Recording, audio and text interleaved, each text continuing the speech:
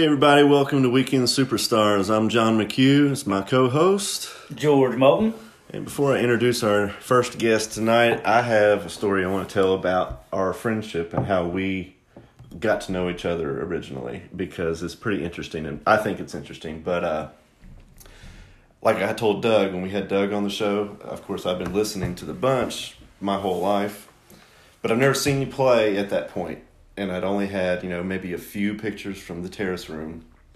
But when I moved to Lexington, I got the job at Signorama, and I would do graphics every now and then over at Goff tents, and I put logos on the tent tops and all that stuff. And I met this guy named Bob. And to me, all I knew was it was this guy named Bob. The tent guy. The tent guy. Yeah. And that went on for, 2 or 3 years, maybe? Yeah. And then I think it was 2008 when you were about to have a reunion. I went over to Ernie's house, and Ernie was like, we're coming in on this week, and we're going to do a rehearsal over at Goff Tents. I was like, why? And he's like, well, that's Bob's place. And I was like, yeah, I know Bob. I was like, I've done some work with Bob. He goes, well, that's Bullet. And I'm going, you're shitting me. Because I knew everybody, but Bob was never referenced as Bob. As Bob, okay. For years, for 20-some years, all I knew was Bullet. So those times we were working together, I had no idea. There's a lot of people that know me as nothing but Bullet. And that blew my mind. And then I was like, well, then I think it was about then that we actually started to talk about that stuff. And then we really started to connect. And now I work for you. Here we go. What's up, boss man? Bullet. Welcome to the show, Bob Goff. So where did the word Bullet come from? Right, tell us that. There was a friend of mine, back during the late 80s, there was a hairdresser in Lexington, Jerry Spry.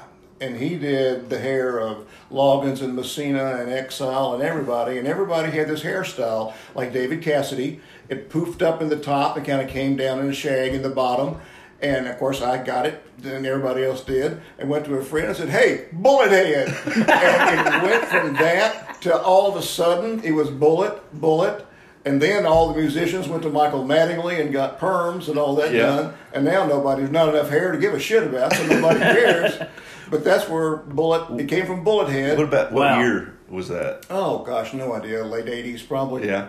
So, okay, I thought it went back further than that. Maybe. Yeah. Because, they always referenced Doug and Bob, or Rex and, Vince, Ernie.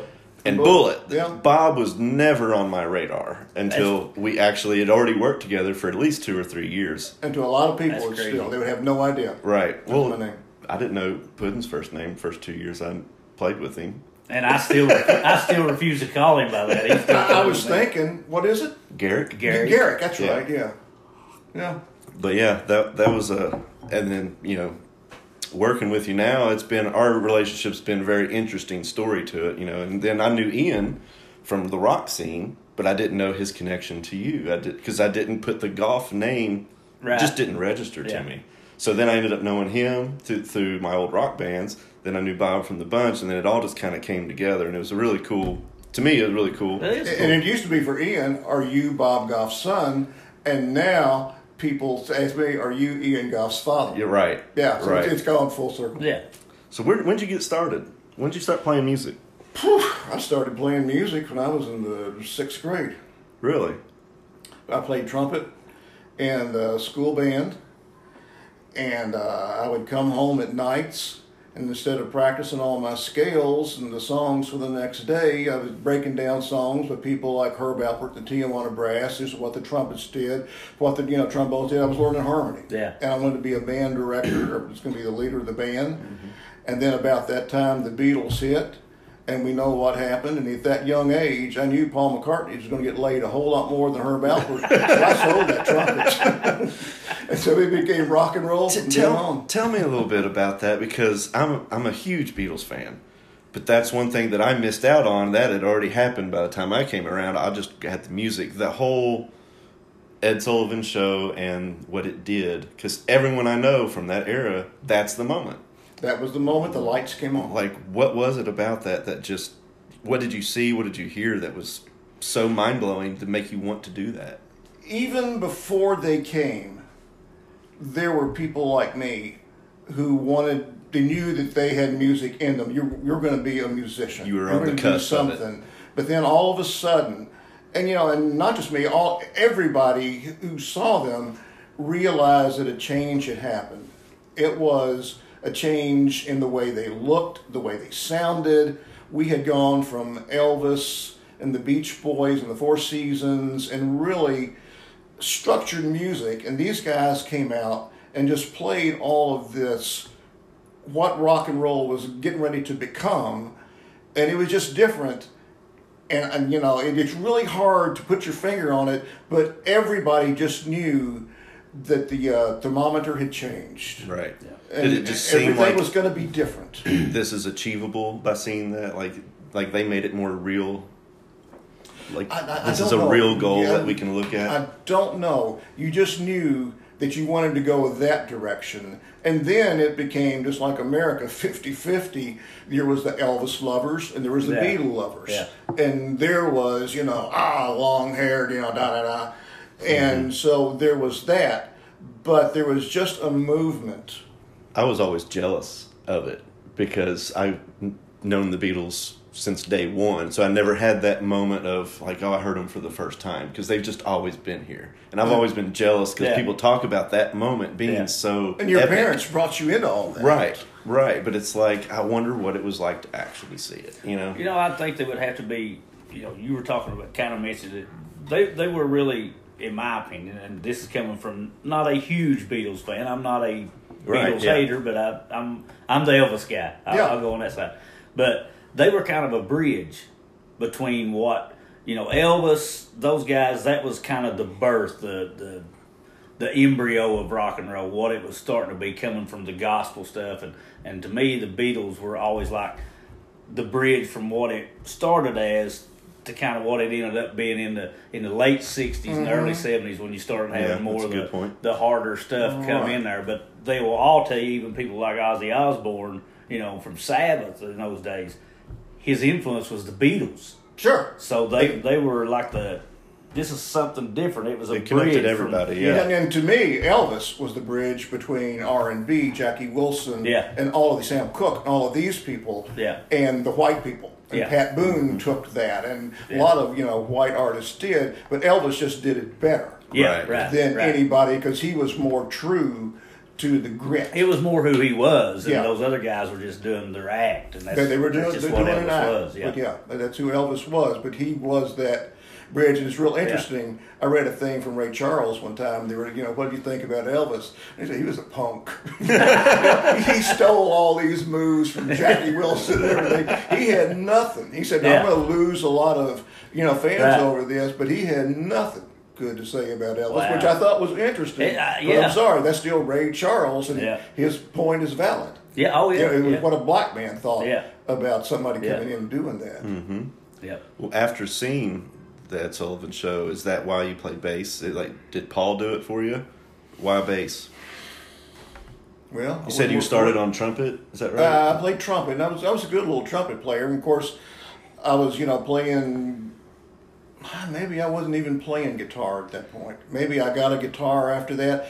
It's just hard to go back 60 years or whatever and just remember what that moment was. Yeah. But there was a moment where it was, oh my God, it all changes right here. And, and then the next day at school, did you see it? Everybody's mind, little minds were blown from that, but it truly was. Wow. I think everybody has that moment, whether it's sometimes it might not be that mind-blowing. I mean, I've told you about my moment was at the Maysville Expo Fair, the first time I ever saw Conway Twitty live.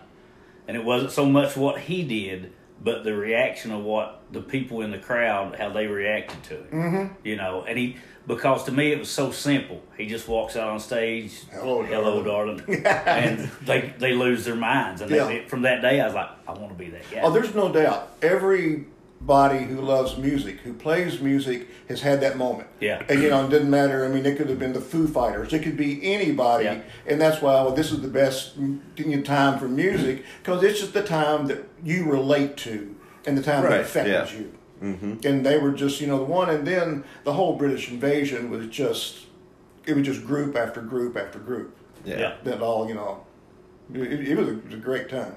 You remember your first paying gig?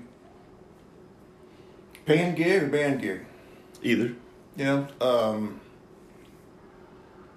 Yeah, I do. The first band gig, I played drums. And it was for... Bob, you play everything. Yeah. It was for a school, the get-together at school where all the classes are out there. Can't think of the word. And my brother was a singer. I played drums. The guitar player played open E strum.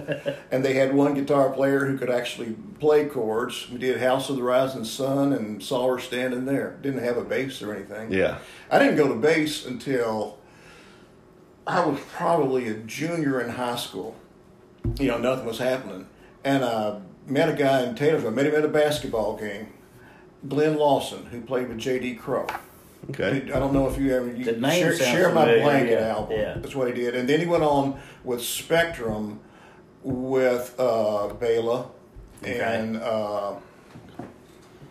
I can't think of the other players in that, but it was it was kind of almost like a newgrass kind of band. They were a real hip bluegrass thing, and Glenn was really good. And I'm from Bloomfield, and him from Taylorsville, 17 miles away, and his family was really good. Yeah. So we played with them, and they needed a bass player, and I had no idea, and went to the pawn shop and bought an old Gibson, looking some kind of a Les Paul looking bass that had a bastardized neck on it, and had an old K amp for an upright bass for my amp, and I just sit there and I became a bass player. Wow. Because that's the only gig I had. K was the first guitar I ever had, was a K. Oh, everybody, had K. Yeah. That was popular. Oh, yeah. I haven't seen one in years.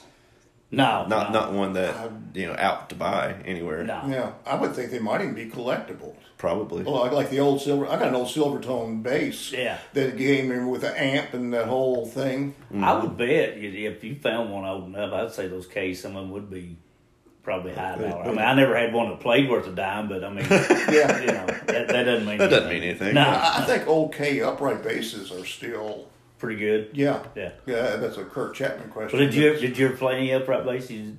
Not for real, but Yeah. I've gone in there and just played around on one. Yeah. Went to down at the old Breedings downtown years ago when Jack Patty was playing, and he had a bass player who was a drinker, and he had passed out before the gig started, and they said, "Can you play?" And I said, "Yeah." I've never played an upright bass. I said, "Yeah, I can do that." And so I muddled my way through a set of it, and then he sobered up for the second set. I was getting good. I was going to, I was ready to play it then. I was like, sorry that he came back. So when you got playing and all this, was the goal to, I'm going to go out and get a record deal, or don't want to do this for a living, or was it just I just love doing it kind of thing? From the sixth grade on, I was going to be a rock star. Yeah. I was going to be on that stage. I was going to be playing that. I mean, it was never to be a backup musician with somebody. I was going to be in the band. It was going to be Exile, the Eagles, the Beatles. Yeah. Right. I was going to be that because, I wrote music. I, had the ideas and everything. Yeah, there was no doubt in my mind. You said you wanted to be a band leader. Yeah. You ended up doing that with the Bunch for sure. Did you do that before that? Oh, I've done it, with Showboat and every band I've ever been in, Daddy's Car and People's Choice. Yeah, that's just my gift is to put together a good tight band. Well, see, that's another thing. When we talked to Doug, I mentioned the show was so important, and it wasn't just the songs or whatever, but like every time I've seen you all play, which has only been in the last 15 years, but going back, I'm sure it was even better. But the show was always just as important as everything else. I mean, you all had choreographed moves. I mean, there was segments. I mean, was that all you, or was it a unit? Well, like, how did you all come about doing what I bring into it is just, let's rehearse. Yeah. Let's rehearse. And just... I couldn't be in a band with Bob. No. We'd be firing. People either love me or hate me because I just beat them over the head just to keep doing it until we get it right. Yeah. Until it sounds good and the harmonies, the same thing is just to do it. And the rest of it, falls in. It's easy to be lucky when you work real hard. Yeah. And then that's my whole strategy. Yeah. Just to practice and practice. Was Showboat pre-Bunch? When did Showboat that was come about? before the Bunch. That was during the disco era. Yeah. And that was the same kind of band. There was a friend of mine, Rod Cunningham. We had an entertainment agency, and with Tony Conway. If anybody knows Tony, he books Alabama now, and he's with Buddy Lee. He was the president of Buddy Lee Attractions in Nashville. Big guy down there. And we had an agency, and we were booking tours to Cuba and Puerto Rico. And so we just said, let's put a band together and go. And so we did. And from some of those members, we formed Showboat. And then we played the Embers, a redneck bar, and then went over to the Nightlife, a redneck bar. Wow. Then we went to Contract Lounge, which was a really nice bar, and we traveled around the Holiday Inn circuit. Paul Osborne was in there. I mean, a great sax player. Steve DiMartino, a great drummer. And the rest of us were just, pedestrian musicians that worked our butts off. And we were doing like the theme to Rocky and Star Wars and all these big disco, big songs. Mm-hmm. And it was, we were so tight, and we had a really good front man, Rod Cunningham. When you walked in the door, it's, "Hey, Bill and Susan, where y'all been?" I mean, people just loved him, and it just worked. Yeah, for a lot of years. That was how many piece band was that? The 6-piece. 6, yeah. Well, maybe 7, because then we also had Teresa Osborne and another girl singer. I posted some pictures. I tried to find as many as I could. Yeah, and I hadn't seen some of those pictures. What was cool is you had everyone had outfits. They had matching outfits. Oh, yeah. At that time, everybody did. That's almost unheard of now. Oh, yeah. And I miss that. Like, I think that would be cool. Oh, well, everything's unheard of. We played 6 nights a week. That's unheard of. That's unheard of, yeah. Now, we made a living doing it. That's unheard of now. Yeah. When you all decided to put together matching outfits, did you have them made? Did you just buy them and like them? How did you do that? Because I never experienced a band that we all wore the same thing. But I've always wanted to. Maybe one day. Yeah, I had nothing to do with that. Paul Osborne picked that stuff. The first outfit we had, we went up to some tux place in Cincinnati, and we had these red brocade jackets with black piping and black pants, and I love to have that jacket now. Oh, yeah. It's so freaking ugly. It would be so cool now. You didn't have any of those pictures in there. The other ones we had made. Yeah, you had them made. It was a different thing. Ozzy was really short. Rod was big. I'm tall, and so with all those different sizes, we just we met somebody and it kind of made us outfits. That's always been a huge pet peeve of mine. Is like I've always felt you should look when you walk in the room. You should look like you're in the band. We don't wear matching outfits or anything, but I always try to go at least one notch above. But it seems like most people just walk right off the street and get up on the stage anymore, and that bugs the hell out of me. Well, I disagree with you in the sense that I would never want to go back and wear the outfits that we wore. But the band should always look different than the crowd. Not better, but different. You need to have a little rock and roll to you in every aspect. If you're on stage, you've got to stand apart. Right. A little bit. Because that's always, that's been gone for years. I mean, I don't see anyone really going that extra mile. Maybe the front guy. But the band as a whole, you just don't see that. It's kind of that thing where if you want to be if you want to be perceived a star, then you've got to look the part, not just you got to have the whole. You got to think you're a star. Thing. Yeah, you got to believe it. You got to fake it till you make it deal. Yeah. We're gonna have nudie suits anytime soon. Well, see, in that ordeal, you have to actually be a star first because those things are expensive. Yeah, $10,000 or something. Once if you get into it, having to wear them every night, you'd get out of that pretty quick. Oh yeah. I mean, it never fails. You got 5 outfits. One night, some guy's wearing the blue outfit, and everybody else has got on the white outfit. So here's what I tell them all the time: before I retire, one show. I know I won't make a dime. I'll probably go in the hole. But one show, I want to do the whole Elvis ordeal. I've got to have at least one quartet singing behind me, at least a couple of fiddle players and some kind of fake orchestra, something. I'm coming out in a white jumpsuit. You guys are going to be like, in the blue coverall, whatever. Well, that'll be my last show. Tell you what, the band I've been in the longest, is with Bill Kelly. I've played with him for years. It's me, Jim Gleason, Rex, Biz Bruckner, and Jill, his wife, and Ricky sing the backup. And we've actually done it even with quartets doing it. And it's the tightest band. Yeah. And that's the band. If you want to do it, we know every Elvis song. Well, I know when John and I played, we did that thing over at, was it Willie's? What was it? With Bob and Rex? Yeah, when Bob and Rex Willie's, played and we started doing all the Elvis stuff. And I was like, man, they do all the backup parts exactly like Elvis guys. You know? I mean, Biz is such an incredible keyboard player. He's got the horns and the keyboard, rocking. It's the same thing. I mean, it was a really good band. And that's where I learned to appreciate Elvis. Yeah. I mean, we would go up and I was a Beatle guy. And then once we went up and played all these county fairs and stuff, and I saw how much, Elvis meant something to people when you played it. Yeah. I mean, and it just made a huge difference. I wanted to be the best at doing that. You were telling a story earlier before we got on there about, having the light bulb for your microphone and playing your guitar and stuff. And I was the same way. I would... I'd have the Elvis record on. I'd usually have, somebody's hairbrush, and I'd have my hair all greased back, my shirt, standing in front of the mirror, just doing all that stuff. And it's cool. And I watch my son doing the same stuff. And he did great. Yeah. It's just great. And it's just, it's just, to me, certain people, music hits them a certain way. And you kind of know, it's like you said, from the time you were in the 6th grade, you knew what you wanted to be, and that's all you wanted to be.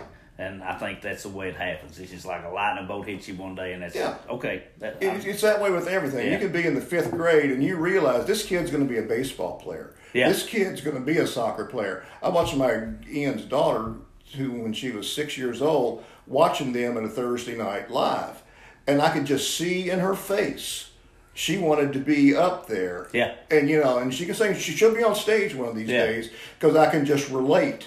I know what she's feeling, and you can see it. Here's a question I got for you. I've never asked any other musician this, but this is a me thing. So, playing wise, since you got so much time that you put in, you play, and that's what you do. How do you do at concerts? Because I'm not necessarily I can't stand it. Like to watch a concert? Yeah. Even if it's somebody I love, because I want to be where they're. Even though I can go do it.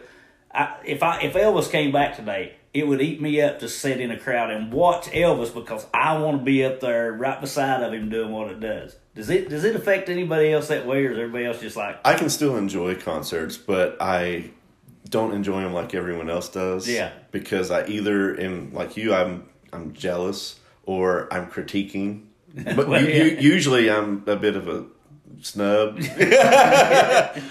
But I see what you mean. I think we all critique. We do that. I'm going to do that when I go see you guys play. Right. Do what every band say. You're going to do the same thing. Yeah. But I appreciate the whole production of seeing a concert. But I just got to when I saw the Eagles, and that was it for me. I'm not going to fight the crowds and park and do that anymore. It just doesn't mean that much. Right. But at one point, being at the edge of that stage and watching any band was the most important thing in my life. Yeah. See, I'm just the opposite. I can watch something on television. I can watch like old clips of the Eagles, Elvis, whoever it is, and sit there and admire it for what it is. And God, man, look how great this is. Yeah. But if I was there in person live, it would be eating me up that they're up there and I'm not. I think we all feel that way. Yeah. Honestly, why them and not me up there? Yeah. It's crazy. So where'd you head after Showboat? After Showboat, we were getting, every band has a life expectancy, and we were coming to the end of it. And at that point, Breeding and I were real good friends, and the Contract Lounge was next door to the Terrace Room. So we would, run over there on breaks and, take silly string and spray everybody on stage and run back out, and they would come back over and do something with us. And I would get done playing at night, and I would go to Doug's house, and his wife at the time would get up and fix us breakfast, and we'd drink beer for an hour or two and just listen to country music. That was my doorway into country music. Yeah. I didn't know country at all. Right. So Doug exposed me to all of that, and he also exposed me to a great friendship. Yeah. So we did that, and then it got to the point, he had played with Sonny Lemaire for years, and Sonny had gone on the road, and Sonny came back, and they reunited.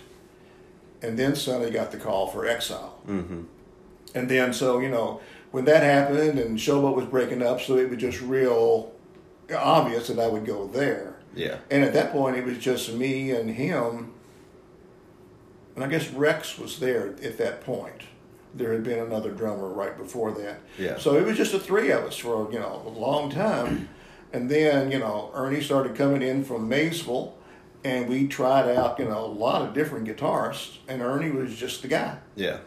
And so we went for that a long time. And then by that time I was working in the studio, and I met Vince. He was on the road with the Gospel Couriers. And so when they were around, we were always doing sessions, and he would stay at my house, and we became good friends.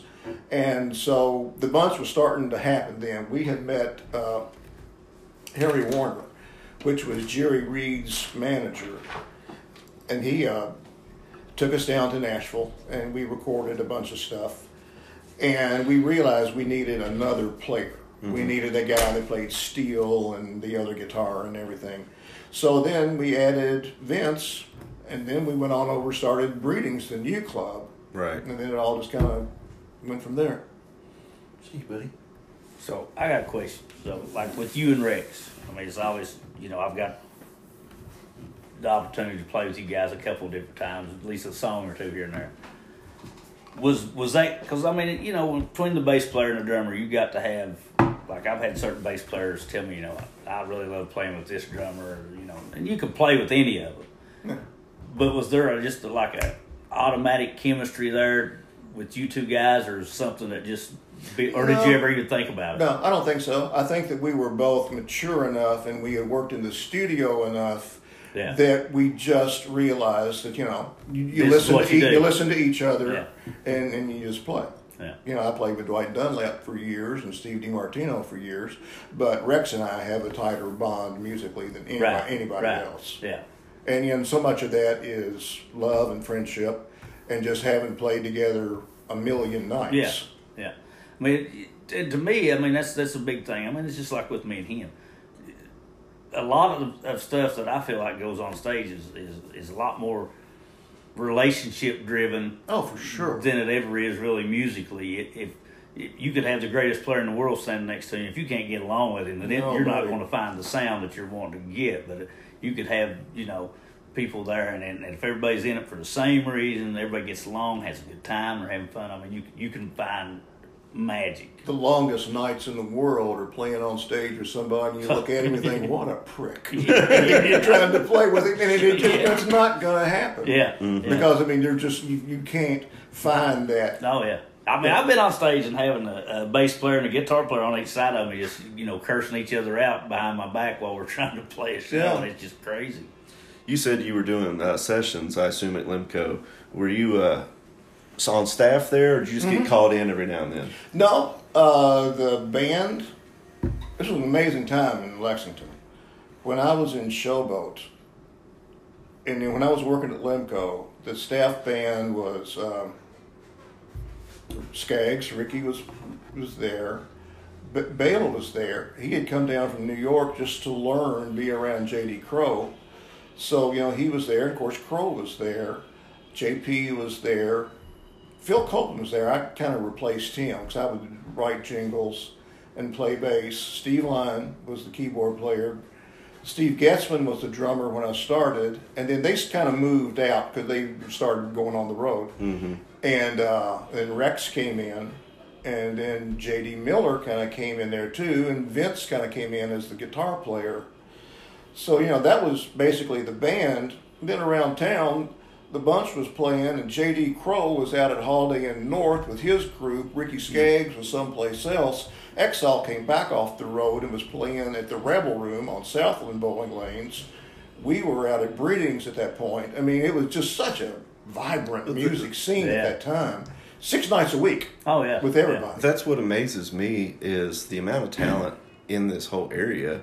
like everyone has their idols, but I've always looked up to local musicians almost more than, say, an Eric Clapton or whatever, because they were touchable. Like, I could see it, I could go and watch it, and there was an abundance of it.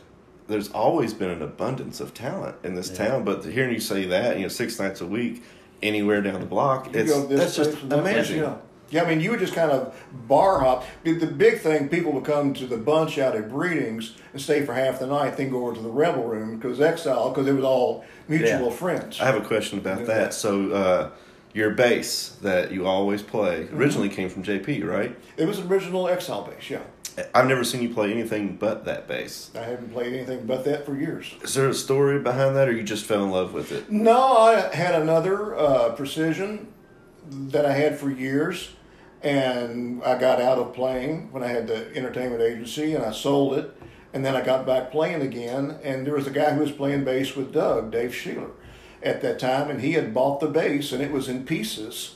Mm-hmm. And I think I bought it for $150 and took it home and tried to scrape everything off of it and just put it together and put some Schecter hardware in it and been playing it for 25, I was going to say, I've never seen you play anything else. And I knew that it came from JP originally, and I just didn't know if there was any kind of special meaning behind it, or if it just played wonderfully, or because it seems like there's a... When Exile was one of my favorite eras of Exile, they had Bobby Jones. That's when Church Street Soul Revival and Devil's Bite. Are you old enough to remember any of those? Yeah, I know. I mean, when Exile came to your town, it was the biggest event that was going to happen. When he went to Club 68, it was just packed.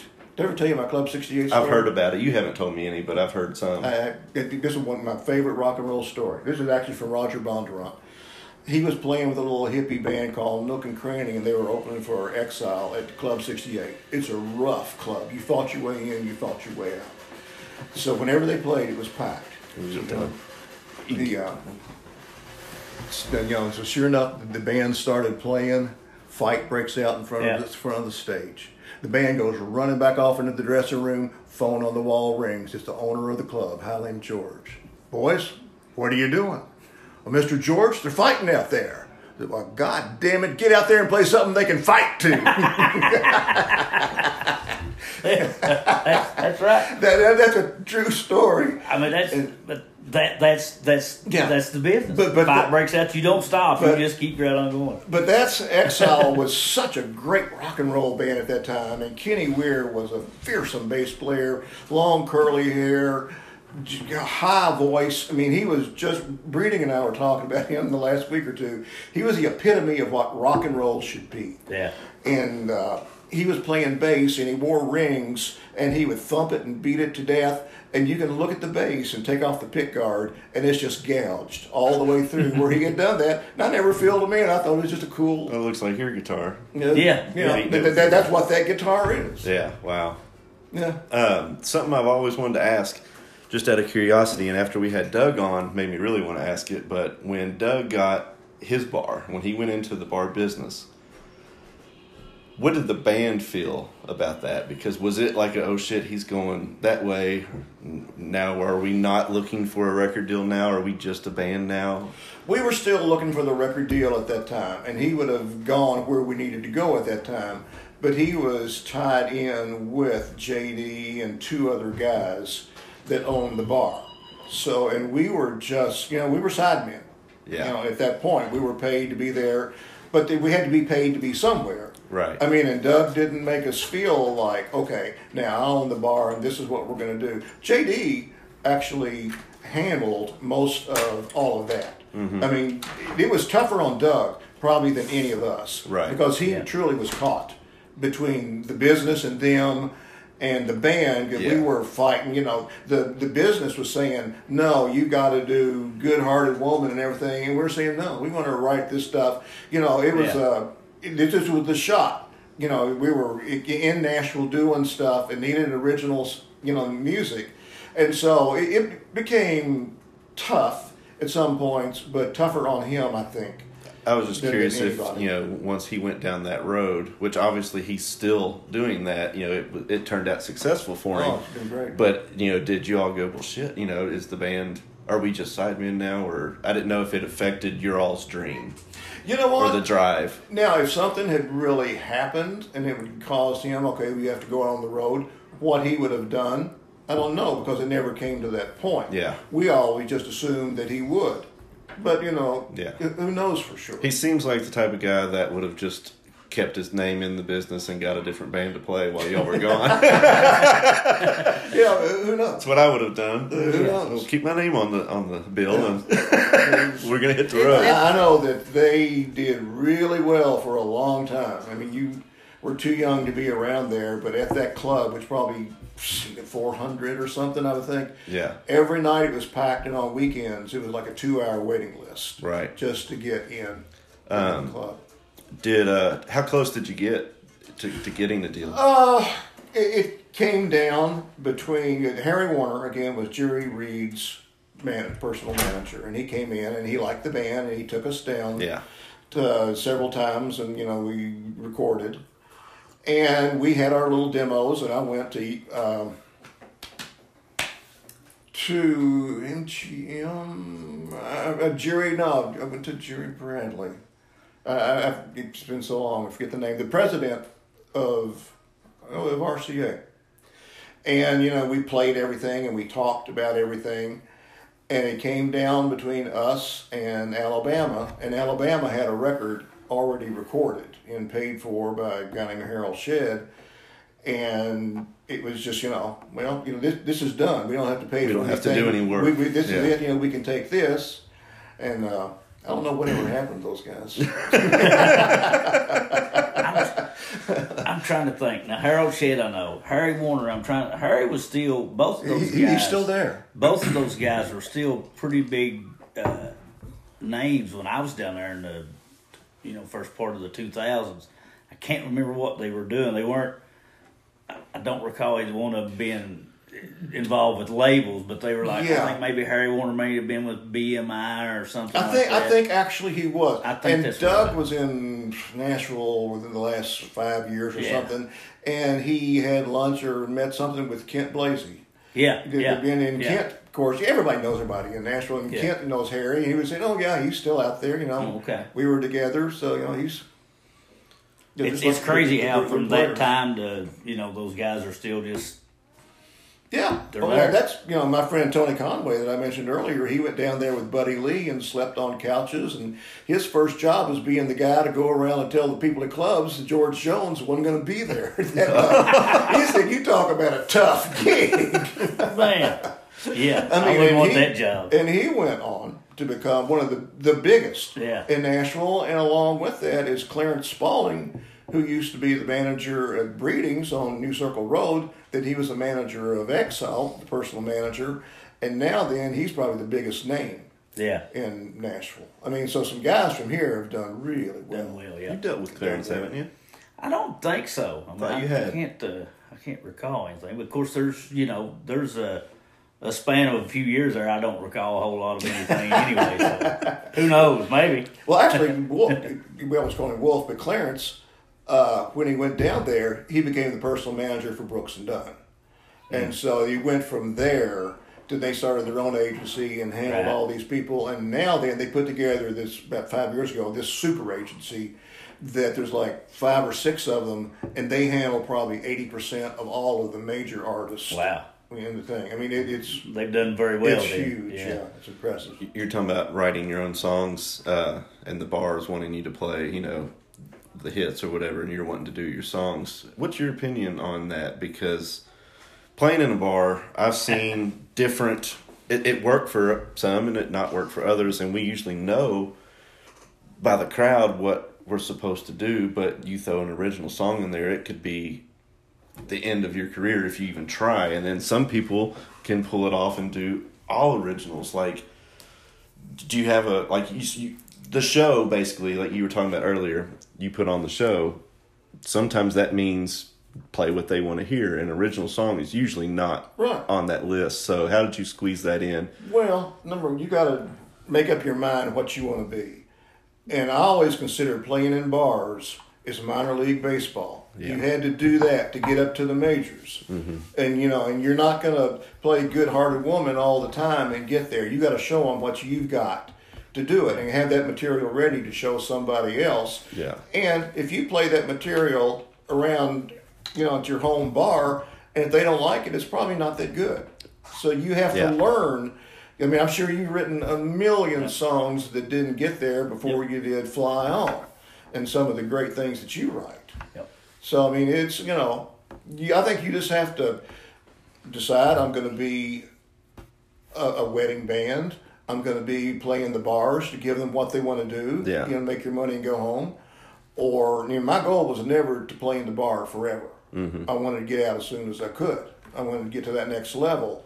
And if it wasn't going to happen, let me get out of the bar. Something I've noticed recently, well, not recently, in the last 10, 15 years with bands is you either have your wedding bands and your cover bands, and there's very few that will play the bars and do a couple originals, but most of the people that do all originals and we're trying to make it are trying to play clubs where there ain't nobody there. Yeah. Yeah. And I've noticed it's a hard road to do that. Nobody wants to do the bars where there are people and test the waters first. I always felt like you said, in minor leagues, you want to test it out first. And they're all just, let's hit the road now without a base audience. Yeah. My thing always, and they all fail. My thing always was with that scenario is just like Bob said, especially when I came up here, I already had it in my mind where I was going. Mm-hmm. And, it's like you were saying, the bars weren't in my mind, this is where I'm going to stay. But you also have to be hard-headed enough and determined enough that, I'm going to shove these down your throat until you either love them or you run me out of this place, but you're going to hear my songs.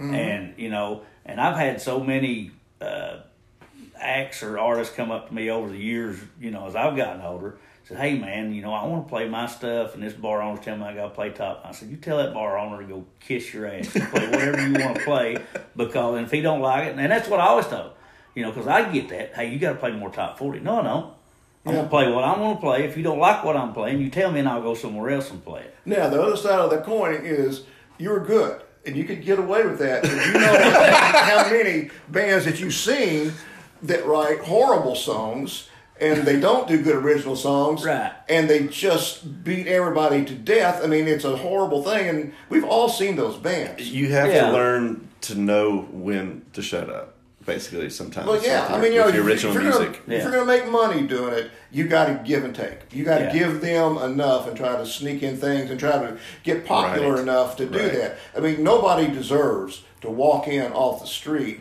to a club that's a pop club and say, here, listen to me. You got to give them a reason. Yeah. To listen. Yeah. Yeah. You sing Goodbye Time one time, and people are going to listen to your next song. Right? You got to throw in a little candy every now and then. I know we pretty much covered the bunch with Doug, and your span of people you've played with is really long. But I want to fast forward a little bit. Did you not get play on a record that was nominated for a Grammy? Is that true? Yeah. Tell us about that. The Blackwood Quartet. Is it bluegrass? Gospel. Gospel. Okay. Old gospel. I mean, they go back to the Oak Ridge Boys back when before they were the Oak Ridge Boys, and the Stamps and the Cathedrals. I mean, we're going back into the 60s of these bands, and they were the gospel bands that did it all. And there was a studio in E-Town that had an engineer who had worked with Alan Martin in Louisville, and he had come from California. They brought him in, and he was just great because he had worked with Toto, and he was the music director on the Donnie and Marie show or something out there, and Toto was the backup band on that show. Oh, wow. He had stories for days, and he was telling me about the the big recording. Who was the group that recorded everything in California? The Wrecking Crew? The Wrecking Crew. He was telling me stories about them before that was even really known. Wow. And telling stories about the Beach Boys. There was group called the Scotty Brothers that came in and sang, a lot of the harmonies. I mean, and I'm just such a groupie. I just would, I would play for free just to hear his stories. But anyway, so they, Christian group kind of took it over and did a lot of gospel stuff. And then it turned out the engineer took all the money and broke the studio after that. But they brought in, a lot of people. And I did a couple with them and did one session with Amazing Rhythm Ace's guitar player that was kind of cool. He brought people up from Nashville to do stuff. They had a budget. And it was real interesting to go in and play with a gospel group that had a bass singer, because you have to think as a bass player. I never thought about it. What you're going to do. You can't get in his way. You're going to be stepping on each other. You've got to, he comes first. Never would have even thought about it. Yeah, it was real interesting doing that. Wow. The best record I ever played was John Deere Tractor.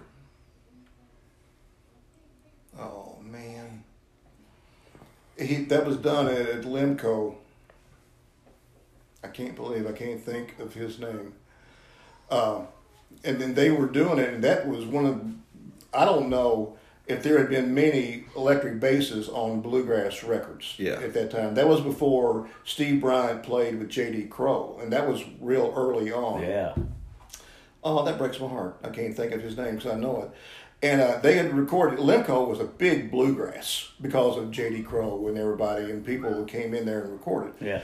And they had the album done, and there was this one song on there, and I hope that you would go back tonight and listen to John Deere Tractor. The Judds did a version of it, but this guy, he's still out there in bluegrass. I mean, he's one of the patriarchs of the old bluegrass, and they didn't like what the upright bass player had played, and I engineered the session, and I said, can I try a part? And they said, well, yeah, come in tomorrow, we'll do it. So I went home and I worked up all this fancy stuff. And I sat there in the engineer room. They're all sitting around just like this. And I played.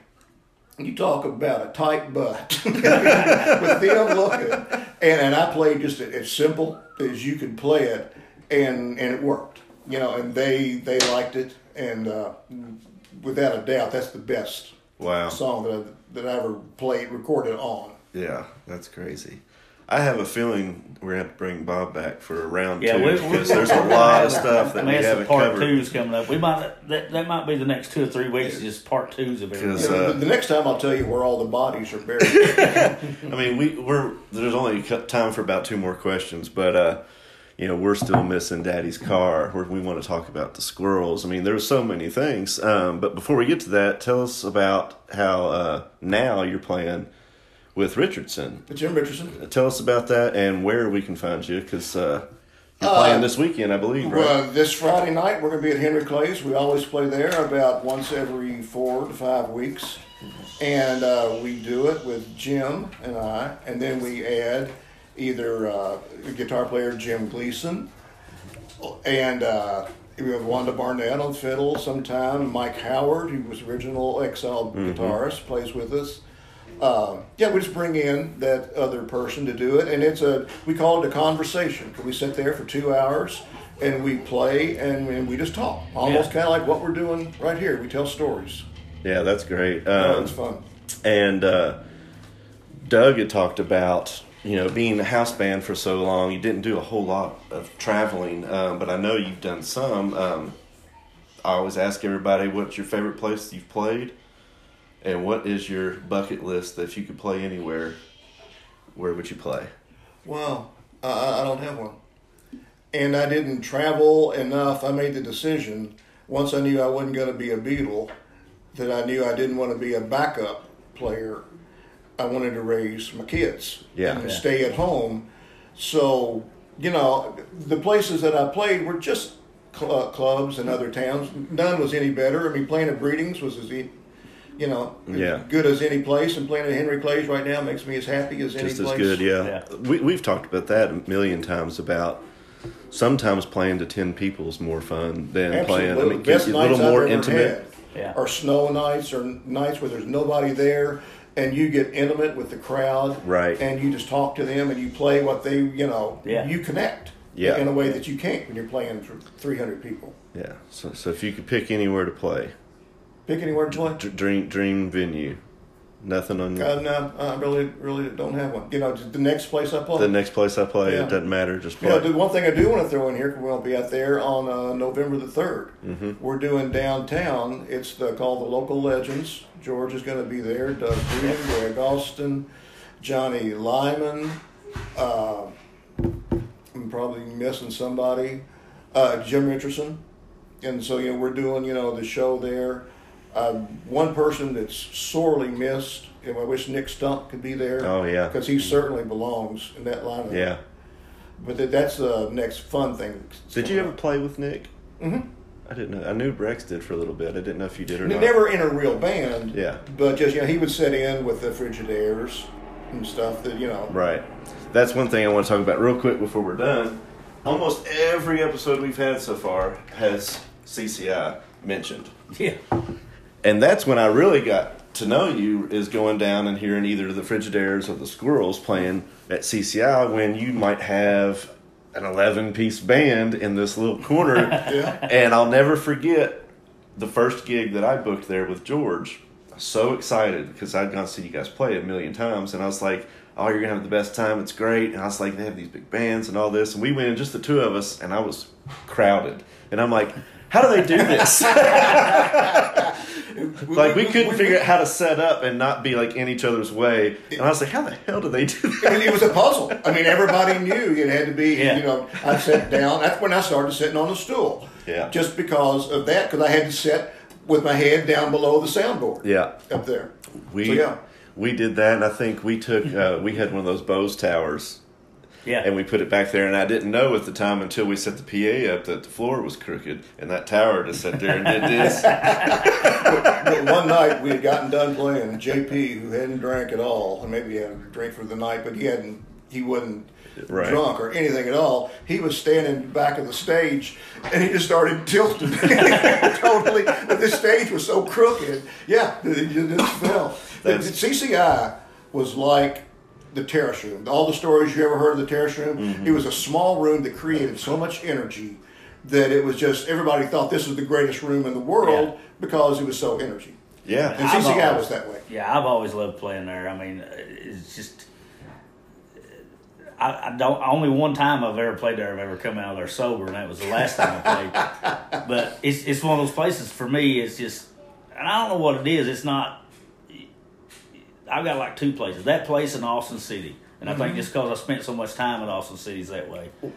Well, that old saying, that you just, a place can soak up history and that it's in the walls. Like, I think that's a very good example of there's just a vibe in that place that you just feel it when you're there, especially if the crowd's there and they're ready to go. It all comes together, and it's hard to have a bad show. It is, man. I mean, the first show that I told John, I said, I think I'm just going to cut out, just drinking anything at all while we play gigs and stuff. And I thought that was a great idea. And like the first, he said, well, we got CCI this Friday night. I'm like, damn. As soon as I walk in, I'm like, man, why did I pick this week to start? I saw on Facebook you cut down your beer. I have. You lost a lot of weight. I can tell that. I've lost about 26 pounds. Good for you. So I've cut my beer back. I'm walking 2.5, 3 miles a day. I do too. And I'm getting ready to start. You were telling me about yoga at one point. We were talking about it. So I'm thinking about getting into that because I still got to work the old bones and the muscle every morning. So I didn't stay with that, but just different stretches and stuff. Yeah. You got to do. I play a lot of golf, and if you're going to do that, I mean, you got to. Well, I mean, I know as I've gotten older. And, I've tried to explain this to my wife. She doesn't understand it at all. But when you're up there playing music, especially in my position where I'm singing and the way I sing, I mean, I sing hard. I don't, everything in me is strained and hurting and done when I'm done. And, at 50 years old, I feel it a whole lot more. Oh, yeah. And I think that's one of the reasons why. Because I noticed when I did start cutting back and not drinking, how bad I hurt at the end of the night. I said, I could have at least saved this for in the morning if I'd been drinking. That's but yeah, it's nice to feel better. And well, you know what? It's nice to live longer. Yeah, and you take absolutely. care. We get one body, and how we take care of it's going to determine. I mean, I hit 50. There's no lie about it. Probably 3 days after I turned 50 years old, I literally think I started falling into some kind of depression and anxiety kind of thing. The thought hits you. Hey, I've already lived longer than probably what I'm going to live. I'm not going to live another 50 years. No, it's true. So it's just like you got to start doing something, or I'll get all of it I can. At least feel good what time I got left. Well, so. we made the best of it what we could. We have. Hey, there's still more to go. What time you all got left? Make sure and go see Bob Goff play with whoever it is he's playing with, because it's always going to be a good show. Thanks for being on here with us, Bob. Thank you for having me. This has been fun. And as long as we're not canceled by season 2, we'll have you back and try to get all the rest of your stories in. But thanks again. This has been Weekend Superstars. I'm John McHugh. I'm George Moulton. You've been listening to Bob Goff, and he will be at Henry Clay's Public House Friday night. This coming Friday at 8 to 10, and with Jim Richardson, and it's going to be a show. So till next time, we'll see you guys later. Thank you so much. Hey everybody, that concludes today's episode with Bob Bullet Goff. Thank you all so much for listening. Make sure and check us out on Facebook. Go and like our page, follow us. Find us on Spotify, Apple Music, and anywhere else that you get your podcast. Till next time, we will see you all later. Thank you all so much, and we'll see you next week.